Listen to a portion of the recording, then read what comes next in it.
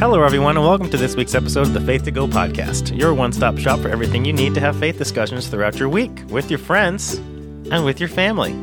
My name is David Tremaine, and I'm a consultant with Troubling the Waters, LLC, and the co-host of this here Faith to Go podcast. And I'm Charlotte Pressler, the Director of Formation for the Episcopal Diocese of San Diego, and the other co-host of this here Faith to Go podcast. If there's one co-host, there has to be another.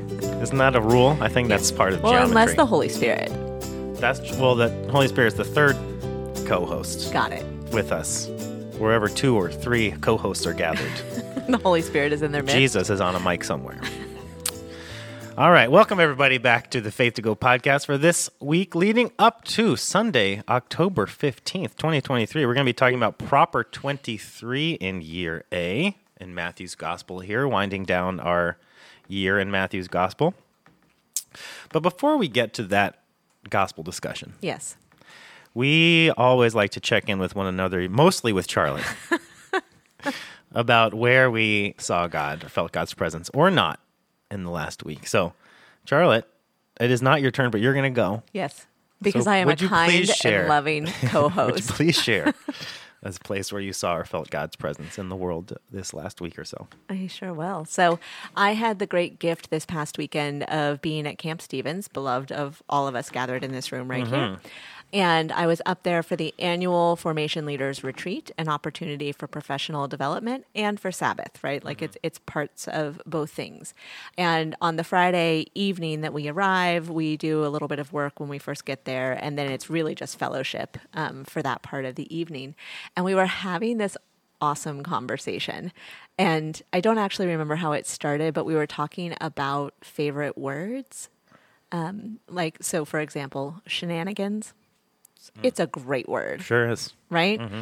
And so we were talking about a bunch of words like that, but one of the ones that came up, somebody said something, I really like the word disgruntled. Mm-hmm. And I said, I know, and it feels wrong to say that you like the word disgruntled, right? Mm-hmm. But disgruntled actually, because it is dis, right, comes from the word gruntled. Gruntled. Yes. Oh, I see. And do you use the word gruntled in your everyday life? That's a real word you're saying? It is. Okay. No. And but I will now. I know. Well, and especially once you know what it means. And I should look up the actual definition to give it to you while we're doing this right now. But gruntled basically means pleased, satisfied, and contented. Really? Yes. It's weird. It's a glorious thing to be, right? Mm-hmm. And so we were thinking about it. It kind of wove in and out through the weekend. We kept saying things like you would see someone sitting on the couch and they would have like their cozy blanket over them because it was raining and we had a fire. And they would be like, I'm so gruntled. For me, I think that the reason why this felt like a God sighting for me was that it was exploring something that has been forgotten and reveling in the joy of what had been left behind, right? Because like language had evolved and somehow or another, this pleased, satisfied, and contented expression of gruntled has fallen by the wayside. But once embraced, it became this like joyous thread that went through our week. And so I got home yesterday and I was a little bit tired and had to like rally for the evening because I had another event last night. And as I was at home and I had curled up on my couch and my dog had come and snuggled at my feet and I had a glass of water and I was just kind of in my like nest of my family, I was thinking, ooh, gruntled. Yes. So, but it was just a reminder of the presence of God in so many different ways, but in the fellowship of the human beings that were there with me, in the comforts that were provided to me, and in the opportunity to notice them. Love it. I've just spent the last 30 seconds just trying to figure out where grunt came from. And did you? On Google. Not really. Oh. No. What is the Greek word? It looks like it's from German. From German for just the word grunt. And okay. Then gruntle is to utter little grunts. Yes, it's in good humor, happy, contented. Yeah. So to utter little grunts means you're very happy, and you're grunting little happy grunts. Yeah. So to be disgruntled means you have no happy grunts to utter. Only angry, frustrated grunts. Yeah, mad grunts. Well, we would love to know. When was the last time you were gruntled? Yeah. How have you been gruntled this week? Or disgruntled with God? You can be gruntled or disgruntled with God, everyone. We just want you to know that here at the Faith to Go podcast. When have you found yourself uttering little grunts this week? We would love to know any of your questions or comments or stories from your week of faith discussion and reflection, as well as any of your God sightings, maybe something about your ministry context if you'd like to share that with us. You can email us, faith2go@edsd.org. You can contact us through Instagram at faith2go. Tag us, direct message us, follow us, and there's lots of ways to get in contact with us, all listed in the description for this episode. So check all those out. We are going to move on to our discussion about this upcoming week's gospel, again for October 15th, 2023, proper 23 in year A. Matthew 22, 1 through 14. Charlotte's going to read it, and then I have a little bit of context, and then we'll each have a point. So take it away. Jesus responded by speaking again in parables. The kingdom of heaven is like a king who prepared a wedding party for his son. He sent his servants to call those invited to the wedding party, but they didn't want to come. Again, he sent other servants and said to them, "Tell those who have been invited, 'Look, the meal is all prepared. I've butchered the oxen and the fattened cattle. Now everything's ready. Come to the wedding party." But they paid no attention and went away, some to their fields, others to their businesses. The rest of them grabbed his servants, abused them, and killed them. The king was angry. He sent his soldiers to destroy those murderers and set their city on fire. Whoa. Then he said... It's so intense. It sounds so crazy when you say it. Okay, sorry. Hooligan. I like that word too, David. Oh, Hooligan. Man. I was not expecting to have that reaction. I'm sorry. That was just so crazy to hear it. The king was angry. He sent his soldiers to destroy those murderers and set their city on fire. Then he said to his servants, "The wedding party is prepared, but those who were invited weren't worthy. Therefore, go to the roads on the edge of town and invite everyone you find to the wedding party."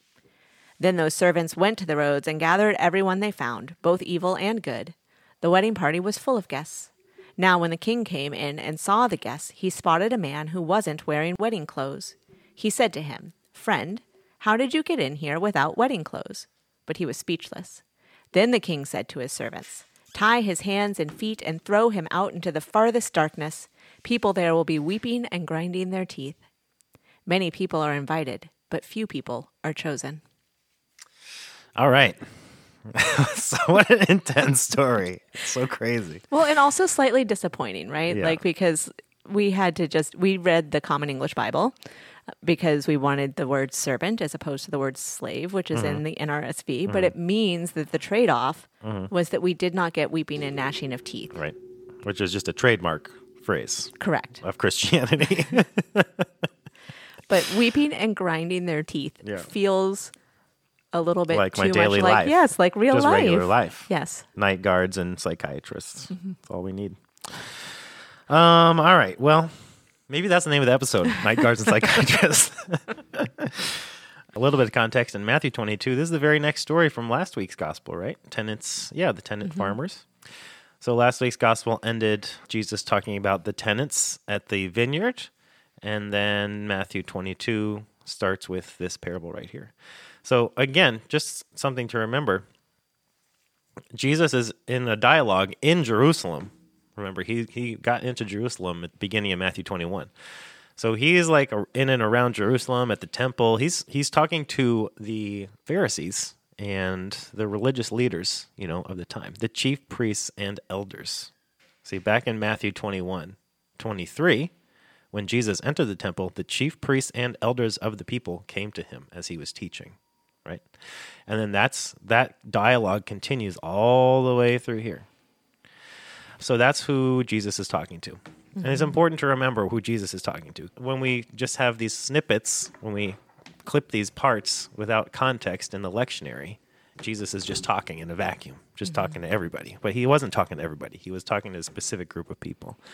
And you really get a sense, like, when you think about how the tone and tenor of the parables has shifted in these last few weeks of the lectionary, you can really tell like how Jesus' mindset has changed as he's entered Jerusalem. He is really at the epicenter of Jewish life, but he's also at the epicenter of like Jewish power and the frustrations he has with the way power is being used by the leaders of the Jewish community. So like, this isn't about like mustard seeds and light and salt and stuff anymore. These parables are about like divine judgment and destruction. He's flipped the tables. Yeah. This is like passionate, frustrated, angry Jesus. He's not walking up to like tax collectors and stuff screaming at them. He's yelling at Pharisees now, So he's like getting closer and closer and closer to the middle of the power. And you can feel it change, So anyway, that's where we are. And that's essentially goes right into my point, because I think it's so important to highlight just like where Jesus is coming from here and who Jesus is talking to. Similar to last week's parable, like it's easy in a vacuum to interpret this parable thinking that Jesus is talking just generally about his Jewish community. That like, oh, all of the Jewish people missed their chance at the kingdom of heaven, and now like it's going to be inherited by all these other people then, all the Gentiles, whoever is going to eventually become Christians. That group of people is the group of people that will be invited to the wedding banquet, because everyone else, all the Jewish people missed their mark, missed their chance. That's just frankly not what he's saying. And that is like totally out of touch with everything Jesus has ever said about himself and about the nation of Israel and about the Jewish people. Like Jesus is here as a Jewish person, as a prophet, trying to critique and reform his tradition, his Jewish tradition. So this isn't about supersessionism for Jesus. This is about telling the people in power how they're messing up, how they're missing the point, how they're missing the mark of being in community, and how they're not fulfilling their promises. So if we go back, if we think of all these parables that we've read in the last few weeks, all kind of put together, you've got like the son who says they're going to go to the field and doesn't, and the son who says they're going to not go to the field and does. Like this disconnect between words and actions that Jesus is highlighting. Again, talking to religious leaders.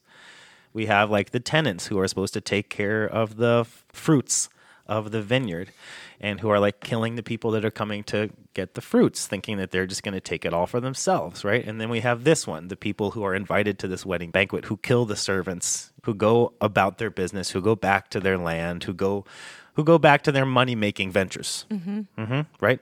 Because they're all going back to their businesses. They go back to their fields, and others to their businesses, right? They've got better things to do. They're not interested in a big party. They're not interested in this invitation to this celebration. They are interested in their own power and safeguarding their wealth and resources, right? So I think it's so important to just remember that Jesus is critiquing this group of people that has chosen their own power over the wellness of their community. They've chosen their own power over the invitation from God. Not just the invitation from God through Jesus, but the invitation from God throughout the history of Judaism, thinking all the way back through all those Hebrew scriptures, all the books of Hebrew scripture, that like Jesus isn't coming up with some crazy new idea, that this invitation to communal wellness, to something new and different, to a new way of being in the world, has been true throughout all of history, that God is always inviting people into freedom and liberation and thriving, and that Jesus is again in the middle of this power struggle, talking to people who have sold out their people. They've sold that dream, that invitation. They've rejected that invitation to the kingdom of heaven for the sake of their own power, and they've aligned themselves with Rome. They've aligned themselves with empire rather than the wellness of their own people, their family, and their friends, the people that they've been entrusted to safeguard, And so I think then by extension, this is an invitation from Jesus for us to wonder how we're doing the same thing. It's a human instinct to try to protect one's own power and resources and wealth. That is like, it is countercultural and almost counter to our basic kind of human nature. Maybe that's not true. It's at least countercultural. Maybe it is part of our human nature to want to take care of one another. But that all of our cultural messaging is around personal wealth, personal greatness, like taking care of one's own things, pulling yourself up by your bootstraps, this very highly individualistic way of thinking. And so Jesus is asking us How are you in big and small ways choosing the consolidation of your power over the invitation to something bigger than you, over the invitation to a celebration where everybody gets fed, everybody has what they need, everybody is happy and thriving? Or are you going to go back to your business, back to your farm? Are you going to even go so far as to try to destroy the people inviting you to this new way of being for the sake of your own private, quote-unquote happiness that really is fleeting and unreal because there are other people out there suffering? That there are people out there who are weeping and grinding their teeth all the time. And not just because they have toddlers. Yeah, not just because they have toddlers, but because they can't live in this world that we've created. Yes. Like, why would you, there's so much weeping and grinding of teeth because we're all anxious. Yes. You know, we can't function in this world. We can't function in this life because we need one another. That's what Jesus is inviting everybody to. That's the wedding banquet, is the invitation to celebrate life with one another rather than just having this individual sense of wellness that doesn't go beyond you or your immediate people that you know. So that's it. Well, and I think that actually takes us to my point, which has to do with intention, because I think that actually flows very naturally from what you're talking about right now. Because let's be honest, the language in this parable is a little bit harsh. Yeah. Rightfully so. Right? But like, I laugh about it because it's disturbing, not because it's humorous. But they have killed people, abused them, killed them, the people that came to invite them. And then the king is angry. And so he sends people out to destroy those murderers and set the city on fire. Right. Not just the people. Right. To destroy the whole place. Burn it down. Right. But then after that, like, there's this beautiful invitation that happens of everybody else. And it says to go out onto the roads on the edge of town. So literally what you and I are talking about, the people on the margins is who are sent to be gathered into this. And so you're living into now the goodness, right? So you have had all of the scary hardness, burn it down, and then the invitation to the people on the margins. And you think, oh, everybody is at the wedding banquet themselves. Yeah. That's a great way to end the story. Correct. Frankly. Yes. But it does not end there. Yeah. Because as the man is walking through, the king comes in and he sees the guests. He spots someone, right? Like, can't you just see his little head whip to the side? He spots somebody not in wedding clothes. Yeah. And what happens is he has his hands and feet bound, thrown out into the farthest darkness where there will be weeping and grinding of teeth. And I have to admit that I have struggled with that because it is such an extreme reaction. Yeah. And there's some things to note in this, right? Because like, this is not about being dressed in kingly robes. And certainly it is easy to read it that way, but it is not that expectation. It is that when you attend something like this, that you are expected to put on the best that you have. And so that may just mean clean clothes for you. And if you don't even have a set of clean clothes, it is the care with which you present yourself, right? And so the intention is that this person has shown up with disregard for what it is that he is engaging with, that he is not vested in the banquet at all. And so as I think about that, interesting that I use the word vested, right? But like, as I think about that, really what I come up with is that it is your presence in the space, the way in which you are engaging with the other people that are at the banquet. And so maybe that is, your attitude, your demeanor, but also like if we think more broadly of what the banquet really and truly is, based on what you just said, it is the way that we advocate and serve and connect with the entire community. It is the way in which we set aside our own personal power for the greater good. And I was thinking about that. And I also flashed back to this moment again from this past weekend at Camp Stevens, the very first night that we were together before our conversation about Gruntled. We had done this activity about illustrating the Bible where you roll this ream of paper all the way across the room, and then you take copy paper and you try to draw an image for as many Bible stories as you can think of. And it's super fun with a bunch of formation people because like they like all the obscure stories, right? So we were working through and doing all of the stories and putting them out. And believe it or not, the trickiest part is the Gospels. Because if you're treating it like it's a timeline, the 4 gospels tell the same story. Yeah. Not every single story is in every single gospel. Not every single story is in the same order in every single gospel. And so like we were laughing at ourselves as we had this section of it like out and about and shifting the stories all around.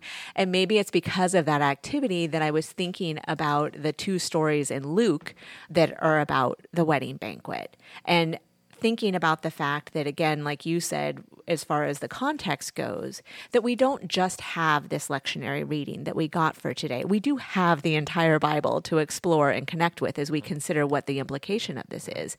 And so in the 2 stories in Luke, we have the one where it first talks about notice what the people do when they're invited to the banquet. Like, do you set yourself in the place of honor or do you take the lowest seat? And, you know, it closes with, for all who exalt themselves will be humbled and those who humble themselves will be exalted. But then right on the heels of that, they name like, but who do you invite? Right? And so it's saying like, don't invite the most powerful people out there hoping that you will receive an invitation yourself in return. But instead, you need to invite the poor, the crippled, the lame, and the blind, and you will be blessed because they cannot repay you. You will be repaid at the resurrection of the righteous. So I was thinking about these 2 together, like as far as that goes, and thinking about what that says about who is invited. And obviously, you know, we have this language in there about heading out to the far roads to consider who is invited in, but also in the invitation as to how you show up as part of it. I think that there's a really important conversation to be had about our expectations of people who have been hurt, who have been marginalized, and who have been left out as to the expectation of how they engage in those situations. And I wonder about that, right? Like I wonder about those rules and barriers that we put in place for how people are expected to show up in this world and the opportunity for grace within that before we bind them and throw them out to the to weep and grind their teeth.